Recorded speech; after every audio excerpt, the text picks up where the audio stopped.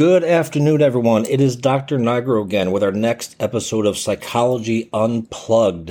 As always, it's kind of the highlight of my week, or the beginning of the week. Getting a chance to come into your homes and your lives and impart whatever wisdom that myself or Julie has to share. This has been a very humbling experience for me doing this. Never thought it would grow to the level and degree to which it has, and just completely blessed and blown away by how far people travel great distances internationally for consultations with me or for me to do full neuropsych eval. So from the bottom of my heart, a deep gratitude.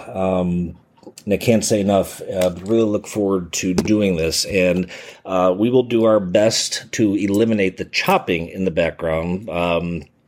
So I think Julie's somewhere else, so should be quiet for a while unless she decides to pop on. So I'm slowly figuring out Instagram. I will give you guys contact information how to get a hold of me. So today's topic, we're going to focus on problematic coping strategies. Coping is a pretty broad term, but it's something that all of us do, whether it's adaptive or maladaptive, to buffer ourselves against the difficult things that come to us in life, life experiences, and whether that's depression, the loss of a loved one, a failed marriage, anxiety, anticipation. So, there are adaptive ways to cope, like exercise and meditation and, progressive muscle relaxation. But I'm going to go through, I've made, again, this may be the fifth episode. I think I made some notes. I don't know where I was, but I made notes actually. The hard part's going to be if I can actually read my writing, which is a problem.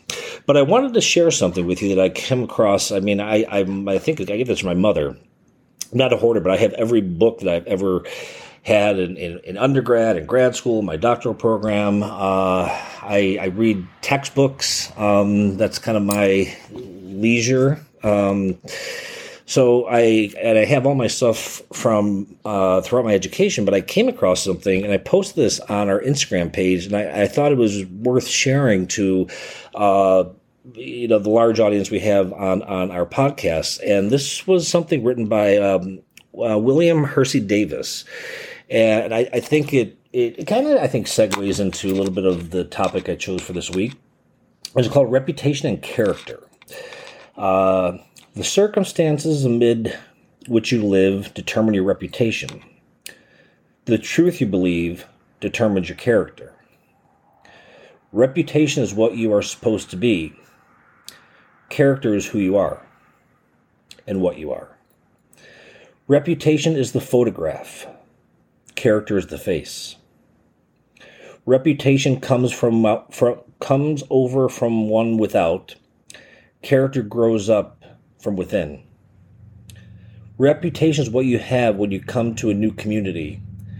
Character is what you have when you go away. Your reputation is learned in an hour. Your character does not come to light for a year. Reputation is made in a moment. Character is built in a lifetime. Reputation grows like a mushroom. Character grows like the oak. A single newspaper report gives you your reputation. A life of toil gives you character. Reputation makes you rich or makes you poor. Character makes you happy or makes you miserable. Reputation is what men say about you on your tombstone. Character is what angels say about you before the throne of God. So just wanted to share that with you. Like I said, I posted that on Instagram. I don't know how I came across it. I was looking for something, obviously, somewhere in one of my binders. But I think it's a really, really great distinction between character and reputation. Obviously, the point I think he was trying to make is that character is significantly much more important than reputation. And, I've talked about this before, like, when you ask somebody, you meet somebody for the first time, one of the first three questions I think that invariably comes up is, what do you do for a living? And a lot of us, our identities are very much tied to what you do for a living, or what we do for a living, and the professions and the crafts that we have chosen to pursue. So, if you go on our Instagram page, I'll give you the link later.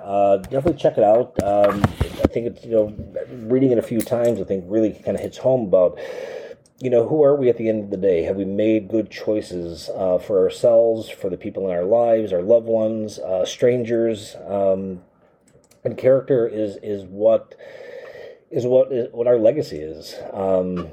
Not how much we have in the bank, but I think really the mark that we've left, hopefully a positive one, on people's lives and the world in general.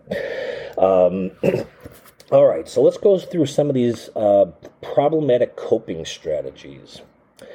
Number one, complaining. This is complaining about your ambivalence that is going to alienate people around you and it's going to keep you stuck in the negative. How can that help anyone? I think, I'm sure whether it's yourself or you have friends or neighbors or coworkers who complain about everything. Nothing is good enough. They complain about their spouse, complain about the weather, complain about their job, complain about their car, complain about their boss, complain about their bank account, complain about their health. These people can be considered energy vampires. They complain, but they do alienate people around you because, I tell people that I've done therapy with, you get to complain once, and you don't get to complain again if you have not done anything to take proactive steps to make progress in changing that. Would that be a mindset, a behavior? Again, progress, not perfection. But complaining really does leave us stuck. And if you're in a room with somebody who's complaining and they have an audience, they're just going to keep going on and on and on. But if everybody left the room, I don't think they're going to keep talking because that behavior no longer serves a purpose. But again, these complainers are energy vampires. We do have a right to complain, but I don't think we have a right to continually complain and not take any action independent of what the outcome may be. Complain about the politics or the process, and maybe you don't like the results that come out of an election or whatever, but you at least took an active approach and said, hey, I did my part. So complaining is definitely a way to remain stuck. Right here. Collecting more and more information. Now, this kind of makes sense at first, but you also might be biased in the information that we collect, like trying to prove our point to eliminate our ambivalence. And when do you know you have enough information? I think this could also relate somewhat, I put it on later, but to procrastinating. But some people are constantly looking for reassurance or guidance or more information before they want to make a decision or they want to change. And I think it really kind of relates to a justifiable pause. So I need more information. I need to talk to this person, or I need to talk to that person, or I need to go back and ask my parents about this in my life or whatever. So, again, when is enough? When do you have enough information? This is another way to keep you stuck. Number 3, in terms of a problematic coping strategy, is always focusing on the negative and discounting positives. This is going to lead us to overlook good things that we already have. We focus so much on the problematic things, what our bank account is, the kind of car we drive, the boss we have, say similar things I've mentioned before. Focusing on the negative is emotionally draining, I think, for ourselves, and is emotionally draining for the people that we are talking to or in relationship with. Like Debbie Downer. This is like Eeyore, or dysthymia, persistent depressive disorder, which is the new terminology for that, which is like a long-standing depressive episode. Kind of almost, we don't have it, but kind of like a depressive personality disorder, which I think we should have in the diagnostic manual.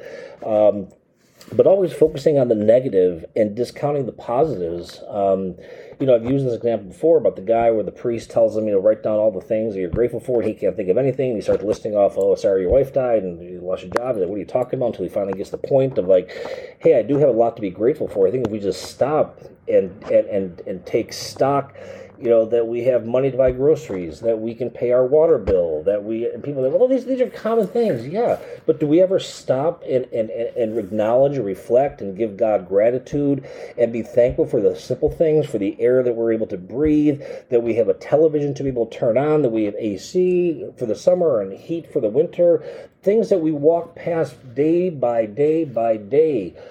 Just like I looked at the thermostat in the hallway here, and I'm like, thank you, God, for allowing us people to have heat and AC. The lights in our house, the food in our refrigerator, the ovens that we have, the books that we have, our faith. I mean, it can be tangible things, it can be intangible things, and I think it's a good grounding technique to bring us back to a place of maybe I don't have it so bad, because somebody always has it worse and somebody will always have it better. And bigger houses don't mean better lives, and bigger cars don't mean better personalities. And I think we have to move away from kind of constantly comparing ourselves and our socioeconomic status and the towns that we live in and the cars that we drive and the name brands that we wear. I know Julie really likes this Sadhguru. He did a great episode with this kid who was in the audience where he's speaking, and I've really kind of taken to him. I think he's a really, really wise individual. We'll try and post a link to have you guys follow him. But he's talking to this kid who's wearing a Reebok shirt, and he asked the kid to stand up. He's like, why are you doing free advertising for this company? Why are you walking around? You don't get paid for this. Why do you do this? It was a really good exercise, and the thing about him is he doesn't really have any affect, so it was just kind of, I was wondering where he's going with this stuff. But I think taking stock of just the small, simple things that we have when we wake up in the morning, and what he says is wake up every morning and smile for 20 seconds. Just 20 seconds, smile. And, God gives us the grace for today. He doesn't give us the grace for tomorrow. And be grateful and go out in the world and try to do the best we can with what we have and to continue to strive for more for the right reasons. Okay, number 4 in terms of problematic coping strategies, seeking reassurance. Now, this works for a few minutes, but it's not going to eliminate mixed feelings. Reassurance doesn't change reality. Even though someone assures us of something positive, such as you'll love that person, it doesn't mean that the negative feelings won't return.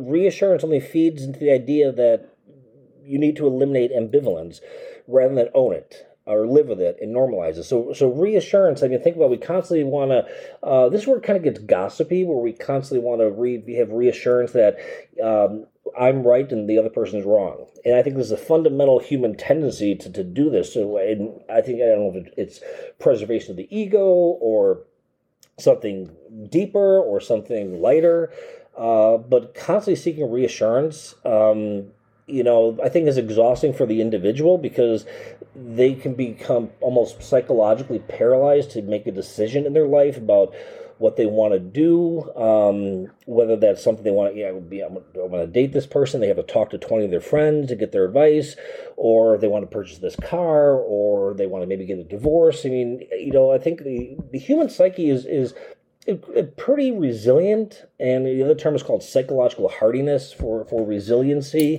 But constantly seeking reassurance can be exhausting to the people in your lives if you are someone who constantly needs reassurance. Now, all of us like to be reassured that we're a good person or a hard worker or good looking or knowledgeable and talented, but to the extreme. And I'm sure you could probably think of somebody in your life, or if not yourself, that constantly needs reassurance. And after a while, it's like, how much more do you need? Almost back to the one I said before about collecting more and more information. Like, when is it ever enough? When is it ever enough? And I think this is a very problematic coping mechanism, because this is, again, relying on other people to validate our thought processes, the behaviors that we may decide to embark on or enact, or the career choices that we need. The world is not always going to agree with us, or parents are not always going to agree with us, or spouses, or whatever. As long as your choices are, appropriate and socially acceptable, own your stuff, own your thoughts, whether good, bad, negative, right, wrong, indifferent, healthy, unhealthy, maladaptive, adaptive, own them. And I think if we can stop putting all this pressure on ourselves to get the external world to validate what we believe, it can be very liberating. Number 5, ruminating. Ruminating about the future will not eliminate ambivalence. It will only make you depressed and anxious which makes it even harder to accept ambivalence. So ambivalence is a huge part of coping, because when you cope, you're trying to maintain a psychological equilibrium that may seem out of whack, but you're coping with ambivalence, and that's a very hard space to be in. But being ambivalent is also a really crucial variable in change from a cognitive behavioral perspective. Now, most of us like clear-cut answers: good, bad, right, wrong, left, right, all these different types of, black and white dichotomies. But, ruminating can lead to, you can see it in like OCD, you see it in depression, you see it in bipolarity with like racing thoughts, in mania or hypomania, but ruminating is just going to it's not going to eliminate the ambivalence. And coping in and of itself is about tolerating ambivalence, about not knowing the outcome, but being sure-footed in the belief systems that you have, the emotions that you have, accepting, and acknowledging your strength, acknowledging your failures, and continually accepting that we are all a work in progress. And next, number 6, in addition to ruminating, is worrying. Worrying that you're going to make the wrong decision. It could be driven by your belief that that the worry, you're going to prepare for the worst, but we end up living in this hypothetical world that may never actually exist, and the irony is it's always a negative world. And chronic worry leads to depression. Worry. We all worry. Julie is a classic worrier, because I think she's mentioned this before. Do I worry? I mean, we worry about different things, but when you take a step back, how does worrying change a situation? And remember, coping mechanisms are a way for us to stay in the situation where there's ambivalence. These are the problematic coping mechanisms. So say, okay, I'm feeling anxious. A more adaptive one would be, all right, I'm going to just do some deep breathing or practice mindfulness. That's a much more adaptive coping mechanism than worrying. And all of us worry. We worry about the future. We worry about our kids. We worry about our parents. We worry about our siblings. We worry about our bank accounts. We worry about the weather, climate change. We worry about the war. The war in Ukraine. Is there going to be a nuclear war? There are plenty of things. There's no shortage of things to worry about. But I would really give you, and this is something that I've worked with people, and it's a cognitive behavioral technique.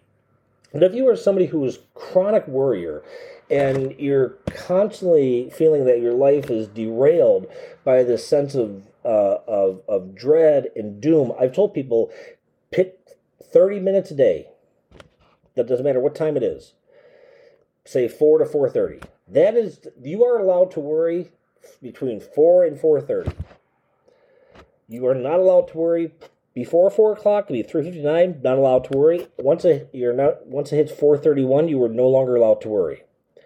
This is a very effective technique because it allows the person, even though it's not adaptive, it allows the person to still have that time to worry. But this also works for other things as well. But just compartmentalizing, it's like 30 minutes. And then you're going to find that you're not really using that 30 minutes. It goes down to 25. It goes down to 20 and 15. But you're taking this big, like I worry all the time, and you're kind of bringing it all back together into this little microcosm.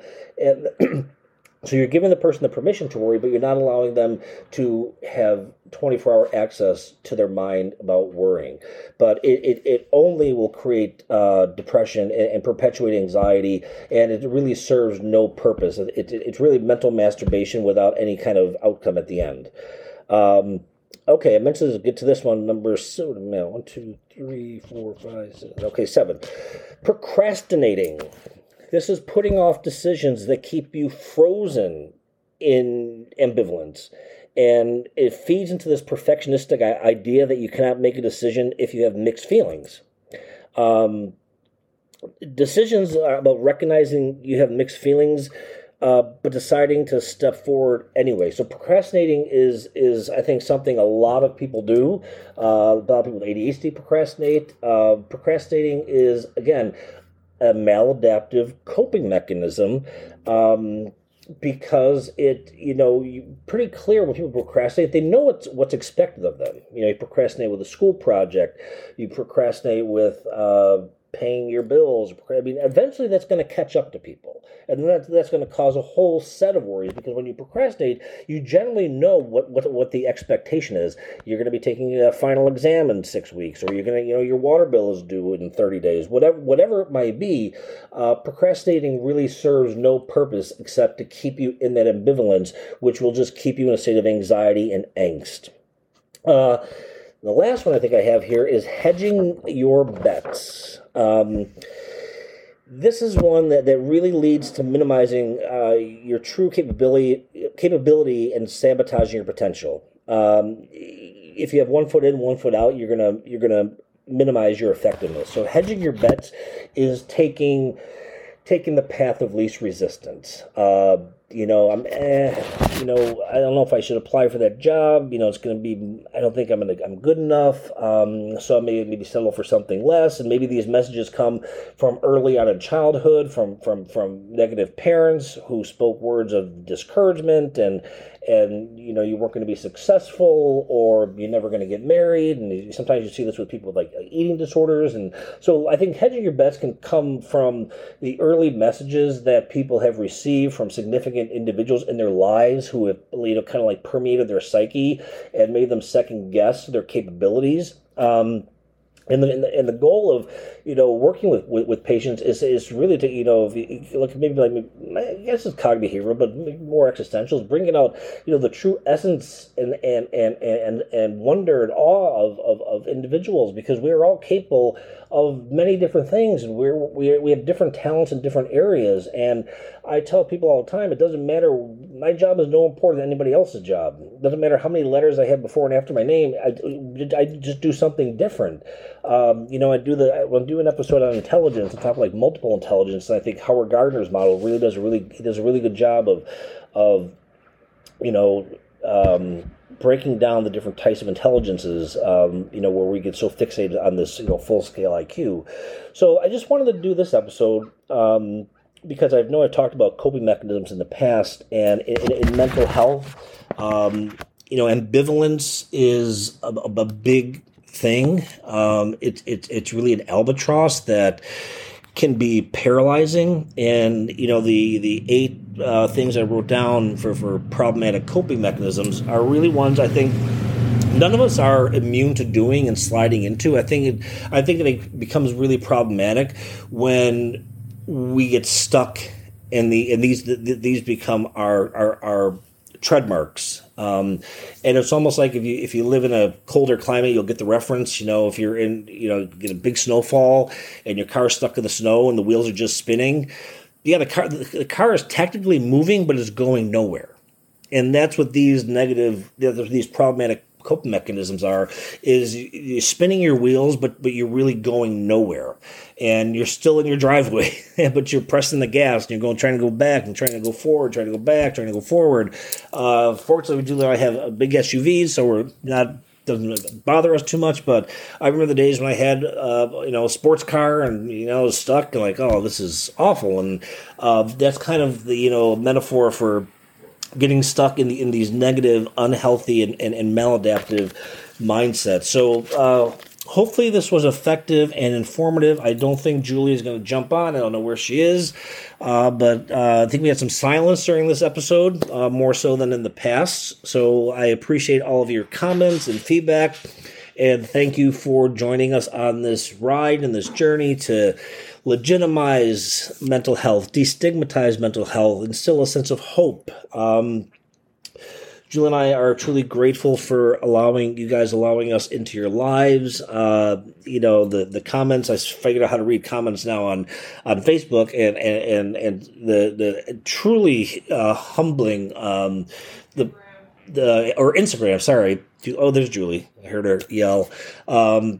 Truly humbled by the kind words and the appreciation, and I'm in the middle of the day and I get a text from somebody saying, "Hey, I made my first therapy appointment." I mean, that makes doing what we do all the worthwhile. And we love talking to you guys in the evenings. Like I said, we're not treating anybody individually, but we're just trying to disseminate our collective knowledge because we're very fortunate to represent all the different disciplines within the field of psychology, psychiatry, from diagnostics, whether that's psychological or neuropsychological, and cognitive behavioral therapy or psychotherapy and psychotropic medications.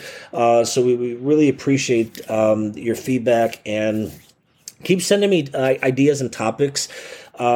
I know a lot of the topics you guys have asked for, I can answer probably more on an individual basis. I don't know if I could talk for 30, 40 minutes on some of the questions that you guys have. So if I haven't gotten your topic, certainly reach out. I know there are a few people that wanted some on treatment of postpartum depression. So Julie and I could probably do one on that. Thank you for all the comments on the sleep one last week. I think we may do a second one because I think there's other things that Julie wanted to talk about with regard to nightmares and different medications. So I just wanted to do this one today because I think, as we're getting into the season, at least, holiday season is approaching, in the Western Hemisphere, winter's approaching. It's daylight savings time, which I wish I think they're getting rid of. I don't know why they had it in the first place. You gain an hour, you lose an hour. So, anyhow, without rambling, so I definitely would encourage you to check out the videos of Bruce Springsteen's new album, Only the Strong Survive. It's a great version of Night Shift by the Commodores. Don't Play That Song for Me is another great video. Until next time, feel free to reach out to me at Psychology Today. Our Instagram page is psychology_unplugged_. You can get a hold of me through email at psychologyunplugged@outlook.com. You can contact me directly, 617-750-9411, East Coast Standard Time in Duxbury, Massachusetts. Until next time, take care of yourselves, take care of each other, be aware of your thoughts, be aware of your actions. Be well, guys, and we will talk to you then. Bye.